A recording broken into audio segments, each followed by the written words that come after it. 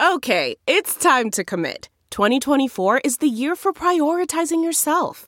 Begin your new smile journey with Byte, and you could start seeing results in just 2 to 3 weeks. Just order your at-home impression kit today for only $14.95 at Byte.com. Byte Clear aligners are doctor-directed and delivered to your door. Treatment costs thousands less than braces. Plus, they offer financing options, accept eligible insurance, and you can pay with your HSA, FSA. Get 80% off your impression kit when you use code WONDERY at Byte.com. That's BYTE.com. Start your confidence journey today with Byte. Total Wine & More announces points with a purpose. Now through September 13th, collect 5 times points on wines and spirits. Points earned equals a matching donation to local charities. Up to $2 million in total. Shop with us today or visit TotalWine.com. Terms and conditions apply.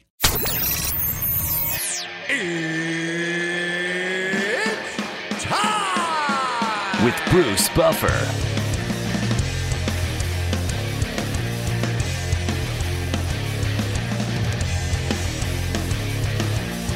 And now, it's time for the voice of mixed martial arts. We are live!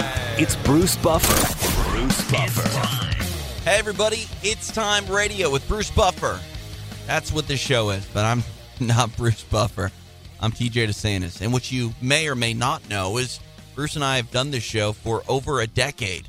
This past May actually marked 10 years since It's Time started, way back on SureDog.com, and now we're, of course, over on the Revolver Network. But every once in a while, Bruce goes and travels and does big things, which requires me to dip back in the archive. Total Wine & More announces points with a purpose. Now through September 13th, collect 5 times points on wines and spirits. Points earned equals a matching donation to local charities. Up to $2 million in total. Shop with us today or visit TotalWine.com. Terms and conditions apply. I've find some good interviews to kind of give new life to, and this one is one not to miss. I know you're thinking, oh man, why is Bruce Buffer not here to talk about the madness that was Colby Covington defeating Rafael dos Anjos last week? I get it. I know. We'll get to it next week. I promise. The MMA world, it moves, but it will always circle back to chaos, and Colby Covington is definitely chaotic. Anyway, what interview am I going to play?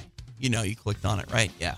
Josh Brolin, a fantastic star of the screen and film, and he's buddies with Bruce Buffer. They lift weights together at Gold's Gym. And we're going to go back to an interview we did in April of 2016. And Josh talks about a variety of topics, his career, some of the projects he's done in the past, in the future at that time, which is now in the past. And, yeah, a really great interview. So check it out. Josh Brolin on It's Time Radio. It's time to begin! Who am I kidding? I'll let him do it.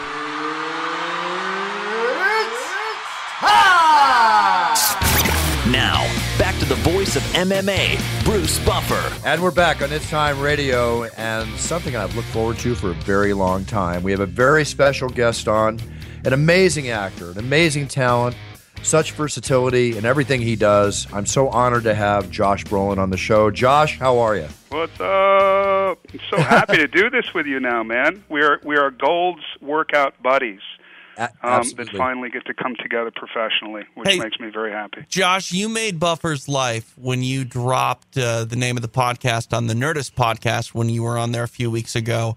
And I played the audio for Bruce, and I threw him a surprise party last year, which he thoroughly enjoyed. Mm-hmm. This little audio clip that I played him where you had mentioned outweighed this that show surprise party? By leaps and bounds, sir. By leaps and bounds.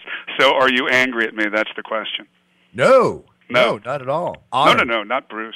Oh no! I mean, you upstaged me. Yeah, that's what I mean. I was very upset, but you came on the show, so it works out. No, man, it was it's here because I'd never done a podcast in the Nerdist, and I try to be very honest, and I got on there and I was like, what is this whole thing? Explain this whole thing. And all I know about podcasts, my only reference to podcasts, is Bruce Buffer. It's the only podcast I ever listened to, other than listening to my own Nerdist podcast after I was on it, which is just so self-involved. Can't even believe that I admitted that.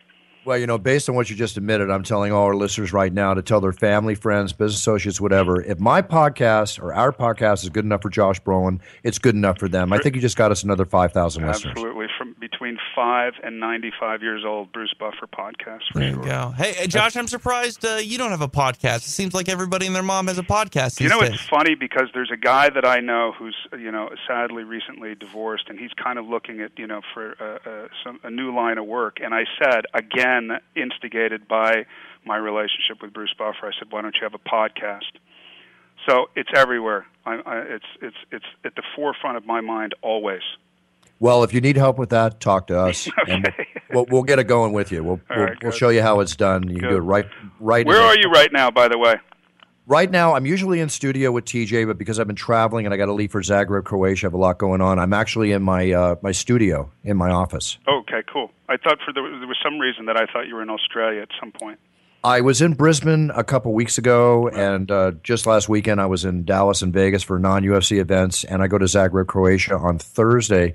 You film films all over the world. Have you been to Croatia? I have never been to Croatia. My dad was in Croatia once and said it was one of the most beautiful places he'd ever been. That's what I understand. That's why I'm going to go in for a day early. I want to enjoy it, do a little sightseeing and enjoyment. Yeah, sure. I heard it's the land of 6-foot beautiful women, so I'm even more excited to go over there. And who knows? Given that you've had two porn stars on your podcast. Yes. You've listened to Layla Sen and you listened to our one a couple weeks ago. That is the Sex and Relationship show, Josh. Were you okay with it? Did it? I was. I listened to the blurb of the first one, which I won't even say her name, but the first one, and then I heard Herb Dean, and then I heard the third one. So that was the trajectory for me. Perfect. All right. Yeah. Well, now you know what you've gotten yourself into. So Josh, I'm a huge fan. Okay, we're friends, and I'm very, very happy with that we've become friends, over the last year or so. And but I'm a huge fan of your work before I ever met you. I mean, it's when you look at your career, it's just so varied, so versatile, and you prepare for so many different roles. I mean, there's character actors that pretty much walk up and pretty much do the same thing in every film they're in. You are a true actor, nominated for Academy Award, nominated for SAG Award. Your performance as Dan White in the movie Milk was just fantastic. With your versatility, is this something that you just never want to do? You just never want to do the same thing. You never want to characterize as just that one type of actor. You're constantly looking for a different type of film to test your skills and get you going for the roles you play? Well, I mean, for me, there was never, when I first became an actor, I was always seen as like because of how I physically looked. I was like the jock, and I was never the jock. I hung around with a bunch of like surf punks and punk rockers and all that, and I was never the jock. So it just never meshed with me. I never understood it. I understood more the character stuff, but it wasn't until I got together with a great friend of mine, Anthony Zerbe, who's just a great classical actor who's in his 70s now, and then we started doing theater. So instead of like trying to make as much money as I could, if I got a little notoriety, I went and I did a bunch of theater in New York with Anthony, and he was the one that was like, get into these roles or get into this type of thing and see how much you can push yourself, and be a Puerto Rican, this one play, and then the next play be a guy with traumatic brainstem injury, and then the next play just keep challenging yourself behaviorally and see how far you can go with it. So it was really because of him that I loved the idea, because I saw the surprise on, we were at the Jiva Theater in Rochester, New York, and I saw the surprise on people's faces from, year after year. And I just loved the idea of being able to do that in film, and people going, wow, I didn't know that was you in that film, or I was halfway through the film and I didn't realize it was you until, somebody said, that genre, or whatever. There was something very attractive to me about that. I've talked to actors where it's, the most attractive thing is being the most famous you can be, or the most attractive thing is having, a huge spike as an action hero, or, whatever. The thing that was most attractive to me is for people to not know it was actually me until halfway through the film. Well, you show that, in the variety of films I mentioned, before that you do, and whether it's No Country for Old Men, which is an amazing, amazing film, and also I want to go back for a second. Anthony Zerbe, I'm very familiar with. He's a fine character actor. I used to play some of the best bad guys in the old TV show Gunsmoke, remember? Yeah, totally. Yeah, just Omega Man, Gunsmoke, a bunch of films. Yeah, absolutely. James Bond. Yes, correct. Yeah, he had that quality about him that always stood out. And when you look at the getting back to the variety of films that you've been in, I have to go back to No Country for Old Men. Now, that film was one of my favorite films of the year, as Sicario was one of my favorite films of the year last year. We'll touch on that in a second. When you work with Javier Bardem in No Country for Old Men, who is probably one of the most formidable villains, bad guys I've ever seen, the way the script was written. What's it like in preparation for a film like that? What do you go through for your preparation in these varied roles that you do, whether it be Everest you did recently and even the film coming up? Do you take a month, 2 months? I mean, is there a methodology to your preparation? It depends, because like right now we're getting ready to do a film that's based on the Yarnell fire disaster in Arizona, where 19 firefighters died. So there's a lot more prep going into that now, of having to actually go to hotshot school and learn about wildland fires and all that. And that's great. I mean, I love doing that stuff. For Everest, we climbed, my fiance and I, who Catherine, yes, climbed Whitney together. We climbed Shasta together. We climbed the backside of Eiger with a buddy of ours, Dean Potter, who's not around anymore. And so, when you do that kind of thing, it's great. With No Country, I didn't have much dialogue in that. So it was more like the paranoia of how to keep it interesting without saying anything. You get afraid that you go, okay, what do I have to do expressions, or what's going to keep it interesting? And Javier, I remember, went around all day long with his hair, parted to the side, thinking he looked like an idiot, and going, we all thought, we had no idea. The point is we had no idea while we were prepping it that it was going to be any kind of a movie that anybody would watch, let alone enjoy. People say, was there a feeling in the air that this was a really good movie? You go, no, it was the opposite, actually. I remember Ethan Cohen even saying at some point, nobody's ever going to see this movie. And I was like, you can't say that. We haven't even finished the movie yet. Yeah. No, go ahead, finish. I'm sorry. No, you just you never know. You never know. I've heard this from other actors before, even going back to Richard Dreyfuss in Jaws, who thought it was just going to be a horrible movie. It turned out to be one of the biggest movies happening. Exactly. I mean, you really don't know what works in Hollywood till it works. You have no idea. And the movie that you think, honestly, not to jump too far ahead, but we thought Everest, which did well, and we were happy with that movie, but we thought it was going to do much bigger business. Sicario, I thought, was going to do no business. So it goes to show you what I know. I don't know anything. I think I know something, but I don't, ultimately. Well, you know what? That's okay. Your job, if I'm correct in this, is to just give the best performance you can give and get as much into your role as you can. It's the marketing and the powers that be that got to take it from there, if I'm not incorrect on saying that. Yeah, but I've always been involved, whether getting producer credit or not, I've always been deeply involved in marketing and putting a film together, and what director and what this and what DP, and sometimes you're right on, and sometimes the more films I do, I mean, this is such a cliche, but the more films I do, the more I realize that I know nothing. And the people who you think aren't going to make a good film suddenly come out and the film's fantastic. The one exception to that, there's once in a while there's an Iñárritu that comes up, or once in a while there's a Denis Villeneuve that comes up. And they just have a deep understanding of story.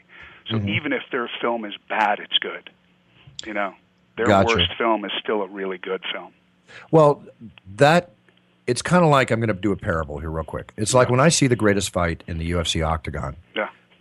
2 months later, I'm going to see another great fight that I think is the greatest fight. That keeps my personal career in the Octagon entertaining, motivating to keep going.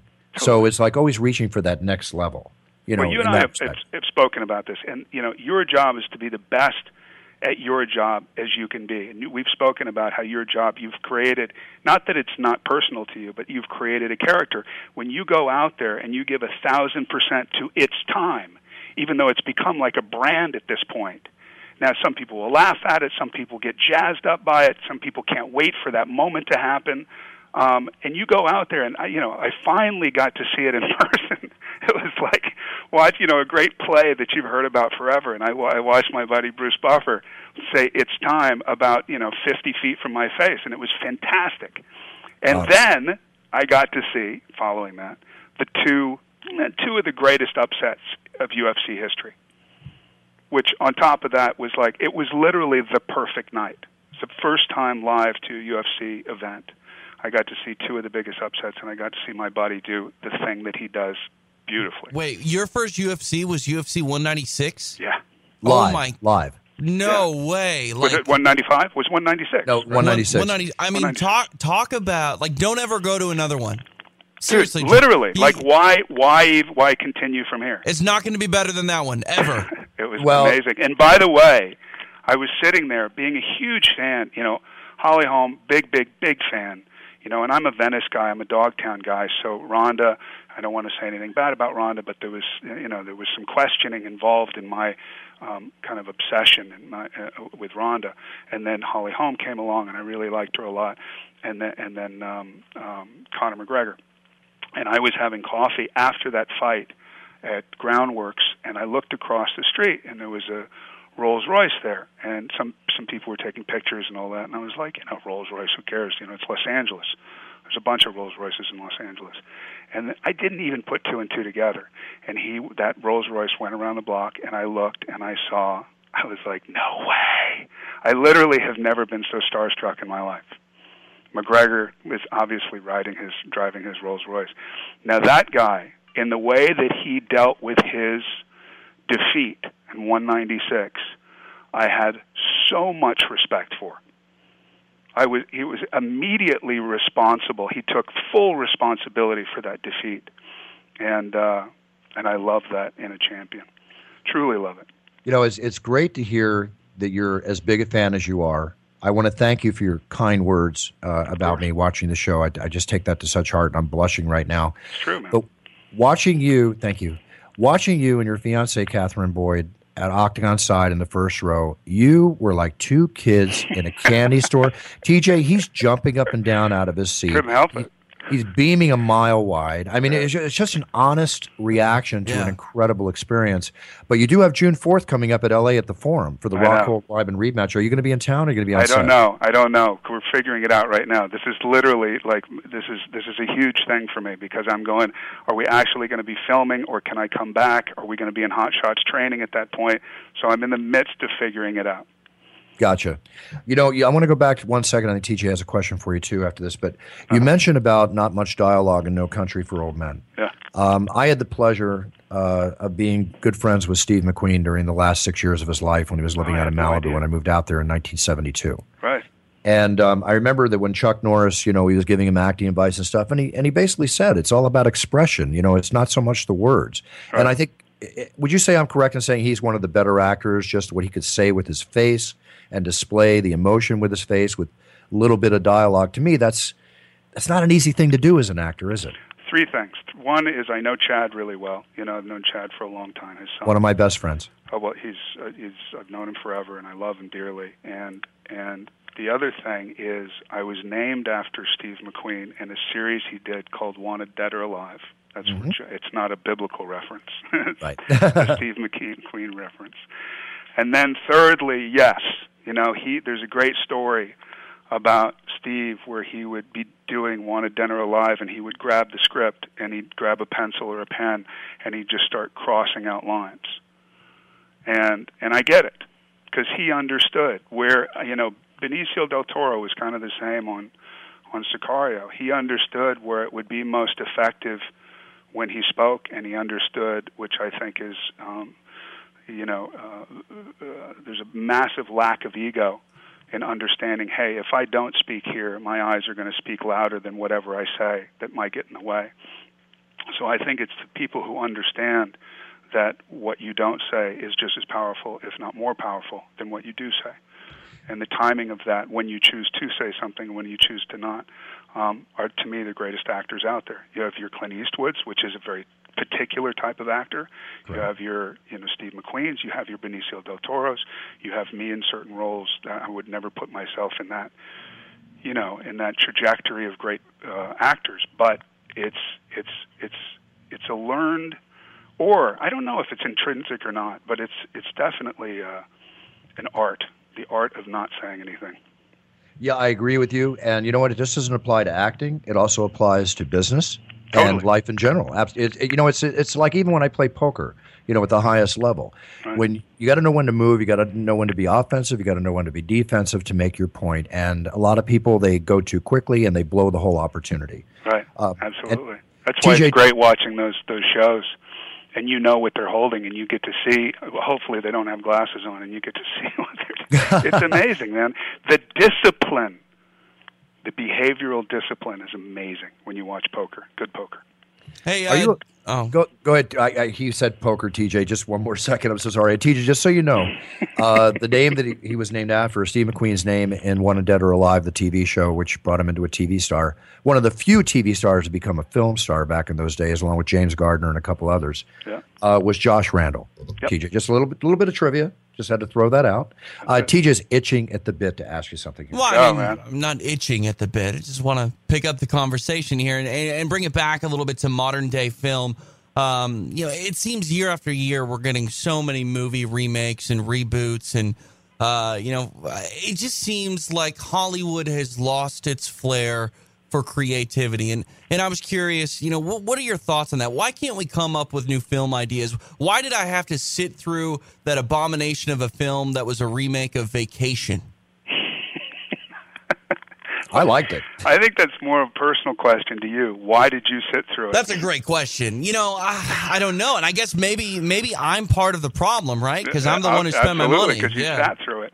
Yeah. You sat through it. I don't think at all that there's a problem with Hollywood at all, because there's so many movies being made, and there's so many cool movies being made. The only problem that I see is that there's a mid-range movie that's being made less now, and that's like $30 to $40 million. So to me, why is it that Marvel or Disney or whatever, the $150 million movie turns into the $1 billion profit, and then the small movies that are really fucking creative and really innovative are not seen by anybody? What happened to The Godfathers? What happened to a really smart, brilliant movie with great actors that was seen by everybody? Right. Yeah, that's my thing. Yeah. All those movies exist, except they're kind of categorized into a demographic that's either, too, like I just did a movie, Hail Caesar, and Hail Caesar was loved by geekdom, loved by, the film freaks that go, oh my God, the Coens can do no wrong. And I think there were a few people who loved it anyway. But why didn't it touch the bigger audience? Yeah. I don't know. By the way, the Coens can do no wrong, in my opinion. But neither here nor there. I'm curious, what would you think? I guess it sounds like it's happening, but a remake of The Goonies. I don't know how I feel about this. Mixed emotions. I like your questions. Vacation and then Goonies too. Well, those were my film. TJ's at the higher cerebral level. He's lifting this into a different place. He is higher level for sure. I'll take it. I just went out to lunch with Jeff Cohen, Chunk, right? And I hadn't seen him in 10 years. So we went out, and he's a lawyer. He's an entertainment lawyer now. And basically, we'd been saying, let's get together and all that. And it turns out he kept, we were like, so we have lunch for an hour, and then somebody came up to us and they said, Mr. Brolin, they have, Richard Donner is sitting at the table in the back. He would love to say hello. And I said, what do you mean he's sitting at the table in the back? And I look at Jeff, and he goes, I didn't do it. I didn't set this up. I swear to God, I didn't set this up. So we go over there, and not only is Richard Donner there, but Mel fucking Brooks is sitting at the table. Wow. And it was the craziest thing. And I'm looking at this table of just brilliant, 70 to 80-year-olds who basically, changed film in whatever era they were in. Definitely had a massive impact, especially Mel Brooks. I think I know the delicatessen. I'm going to guess that was a delicatessen on Pico Boulevard outside Century City. It actually was not. It was a place where I never go called Porta Via. Porta Via. I haven't been there, but I'm familiar with it. Which is a buddy of mine's place, and so I went there. Anyway, so he talked about Goonies too. He said there's been like 10 different versions in the last 30 years, and they haven't yet found a version that's acceptable. That's all I know. Well, would you want to see it? If it was good, yes. But if it's bad, no. That's what I'm saying. You never know. I I Can guess you imagine if we do one and it's like the vacation experience that you had? That's what I'm saying. Like, so why do it? It's exactly. I would rather miss out on a decent movie to sort of uphold the legacy. Me too. So I'm with you. I'm with you guys on that also, because I don't want to see a bad remake, obviously, when it happens. But, you talk about remakes, and the question that TJ asked you, I have an answer for that too, is that we're constantly dealing with new generations coming on. Because I wonder why does Hollywood want to spend all that money to license, a past title, to license a past movie? Just make a movie, put it under a new title. But I can see why they do it. And an example, TJ, that Josh was involved in, John Wayne's True Grit, for which he won an Academy Award. I love that movie. And then True Grit came out, which you were in, Josh. And I thought that was an extremely fine film, extremely fine remake. I love Westerns, which are made so few these days compared to how they used to be made. But it was a great job and fine film. I good remember job. Robert Duvall actually said to me that your version was better than ours. Wow. Talk Robert about Duvall high was praise. in that movie. He was in the original version. So to hear that from Robert Duvall, who would, if he didn't believe that, he would never say it, being Robert Duvall. Right. But yes, he loved our version. And, that's one of those things. If you created a model of a movie that would fail, it would be True Grit. It's a remake. It's a Western. Jeff is drunk. Matt has his tongue cut out. And I don't even know what I'm saying. Like, I created a voice where I literally is indecipherable. So it's set up to do no business. And it did not only the biggest business they've ever done, it was twice what they did on No Country. Wow. You never know. That's huge. There's your example again of never knowing. Never. So getting back to the Westerns, though, do you think there's room for more Westerns as we go on, or do you think it's one of those things just going to come along a few times a year, if at all, because of where we're at in life today? It depends on what kind of Western. Like, I just did a movie with a kid who's never acted before that they found out of 10,000 kids in Texas. And it's a hunting film. And I take this kid through the backwoods of North Carolina for his first deer hunt. And it's this, they don't get along. They come from very different places. The kid's kind of a modern street kid, and his dad, does videos on hunting. And it's their total disconnect until they eventually connect. And so it would be a Western. It would be more of a contemporary Western, but it's still a Western. Love Westerns. Just a huge fan. Me too. You know what? American Gangster, which is a film I really enjoyed, way over the top at times, just a very interesting film to watch, but it's a very varied ensemble of actors. Do you find that some of the films or the films that you go on, is it exciting for you to know that you're going to be working with all these varied actors, or does it just not make any difference to you? I mean, what's your feeling on that? No, at that point, look, man, I did 22 years of doing what I do and not really knowing what the next job was going to be, which changed when I did No Country. I auditioned basically for every job before that, and, I just never knew. There was times that I went 12 months without work. 16 months, I think, was the longest. And I had a family, and I had, a mortgage and all that stuff. So eventually, after No Country, I started working more. But American Gangster was still, I auditioned for that role as I was doing the river sequence with the dog chasing me in No Country. Mm-hmm. So we were doing that just for 2 hours every morning, and we did that for 5 days just so the light was just right for Roger Deakins. So on the way back home was when I was studying my 6 scenes in order to audition with my son for American Gangster. The point is when I showed up on American Gangster, I was in absolute awe. I was working with Russell, I was working with Denzel, and I was extremely nervous. And not only was I nervous, I was supposed to be like the tough guy in the movie who wasn't nervous. So, everything you see me doing in American Gangster is totally fraudulent because I was shitting my pants. That's brutal honesty right there. That's acting. And you just try not to shake and all that. And I've told this story before, and I'll try to make it short. But take time. The first scene that I did, I told them when I was doing No Country that I was going to lose weight because I saw the guy as kind of being speedy. And then once I started to do more research and all that, I thought, well, there's no real need for that. Either that or I was just hungry and felt like eating more, which I think is more the case. And so when I wore these polyester suits, for my first scene with Russell, when I put it on, this great white polyester suit, it was really fucking tight, like really tight. So I went up to do my first rehearsal with him, didn't even really say hi, sort of just nodded at each other, me and Russell. And we went through the scene, and I was really nervous. I was shaking a lot and all that. And finally I asked Ridley, I said, do you mind if I just kind of work through the scene with Russell and just kind of like walk in any direction? And I was really just trying to get through my nerves. And he said, no, it's all right. Just, try it. And I said, okay, great. And I started doing the scene again, and I grabbed the seat, and I pulled it up next to Russell, and I sat down, and the ass of my pants just burst wide open. And I was like, oh, this can't be happening. So you have a moment where you can like go, oh my God, look at what happened to my pants. Isn't that crazy? But I missed that moment because it was just too tense and it was too serious and the movie's too serious. So I just missed that moment, and I got more nervous and more nervous, and I'm absolutely positive it was the worst acting I've ever done in my life. I beg to differ on that one, but go ahead. No, but I went back to my trailer, and he says, well, great, okay, well, that was great. And I went back to my trailer, and I said, I waited for him to show up and basically fire me. And then about 15 minutes later, there was a knock at my door, and it was Ridley. And I knew it. I knew that was it. And I opened the door, and I said, the wardrobe had taken my pants, so I, opened the door in my underwear. And he was like, Josh,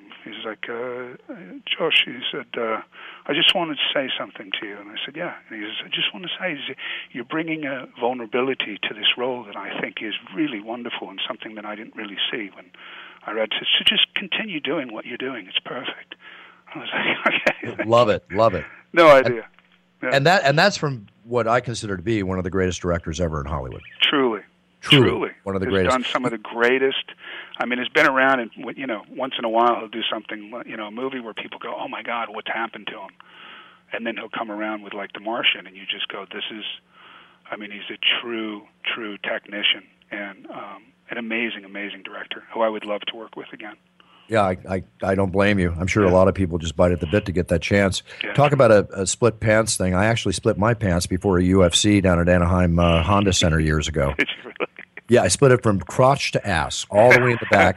That's what I'm 5 minutes before I had to go in the octagon, and the makeup girl literally pulled me backstage and sewed my pants together standing up. There you go. Yeah, but I wasn't exactly. So you understand. I understand. It's a funny feeling. Let's put it that way. I was kind of sitting here telling the story, going, "Well, it's kind of a lack of reaction there," but you were sitting there re-traumatized, remembering your own, peril. Yep, exactly. Josh, you grew up in Santa Monica.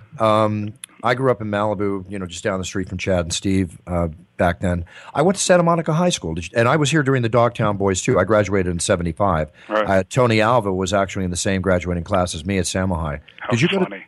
Did you go to Sama High? No, what I did was I was born here in Santa Monica, and then I moved to Paso Robles, where we have a ranch now. I was in Paso until I was 10 or 11. Then I went to Santa Barbara until I was 16, and then came back down here when I was 16. Just want to make sure, because I was involved in a fair amount of brawls involving the people around here. I want to make sure we never threw punches at each other. We might have. Kids. We might have, yeah. I was smoking a lot of pot then, so we might have. That was the day. That was the day. But I know Tony really well. He's a great guy, man. Tony and Stacy. I know all those guys. I knew Jay really well. Yeah, is Tony doing okay? He's still doing pretty. He is. He's doing great, actually. That's awesome. Yeah, Awesome he's to hear. doing fantastic. Josh, what's your next film? What's coming up? The year is good. I feel good about the year. We got a film called No Exit, which is about the Yarnell, Arizona fire, wildland fire disaster. And then after that, we think we're working basically with the same people. We've been working on a sequel, a really, really good one, because I don't necessarily believe in sequels either, but Sicario.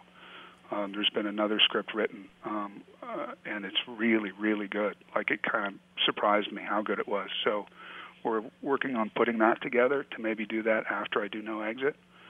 And I'm going to do the Marvel thing, play Thanos. Oh, yeah. No, that's a big one. And I'm so happy you said there's going to be hopefully a sequel to Sicario, because when I watched the film, which I've watched 3 times, I felt that the ending left it wide open for that sequel. Yeah, it's what they've done, and this writer who's just getting better and better, Taylor Sheridan. It's good, man. Like, it's it's good. It's better than the finished film. This first script, this first draft of this next script, is better than the finished film of Sicario. So it's exciting. And, I talked about a formidable villain in Javier Bardem, but not that he was necessarily the villain. I don't know if he can classify it as that, but Benicio del Toro's intensity in the role that he carried in Sicario was just... I know, it's incredible, right? Incredible. And it's the opposite of him. He's the nicest, sweetest teddy bear you'd ever want to hang out with. Well, that's a fine actor. And Emily Blunt, to be so physical. I mean, how tall is she? She's not a I tall think woman. she's like 5'8", 5'9", maybe 5'8". Oh, really? Oh, okay. Because she handles her physicality in her roles, very, very well. So I assume the whole cast we brought back, right? Yeah. I think so. I mean, it's so far.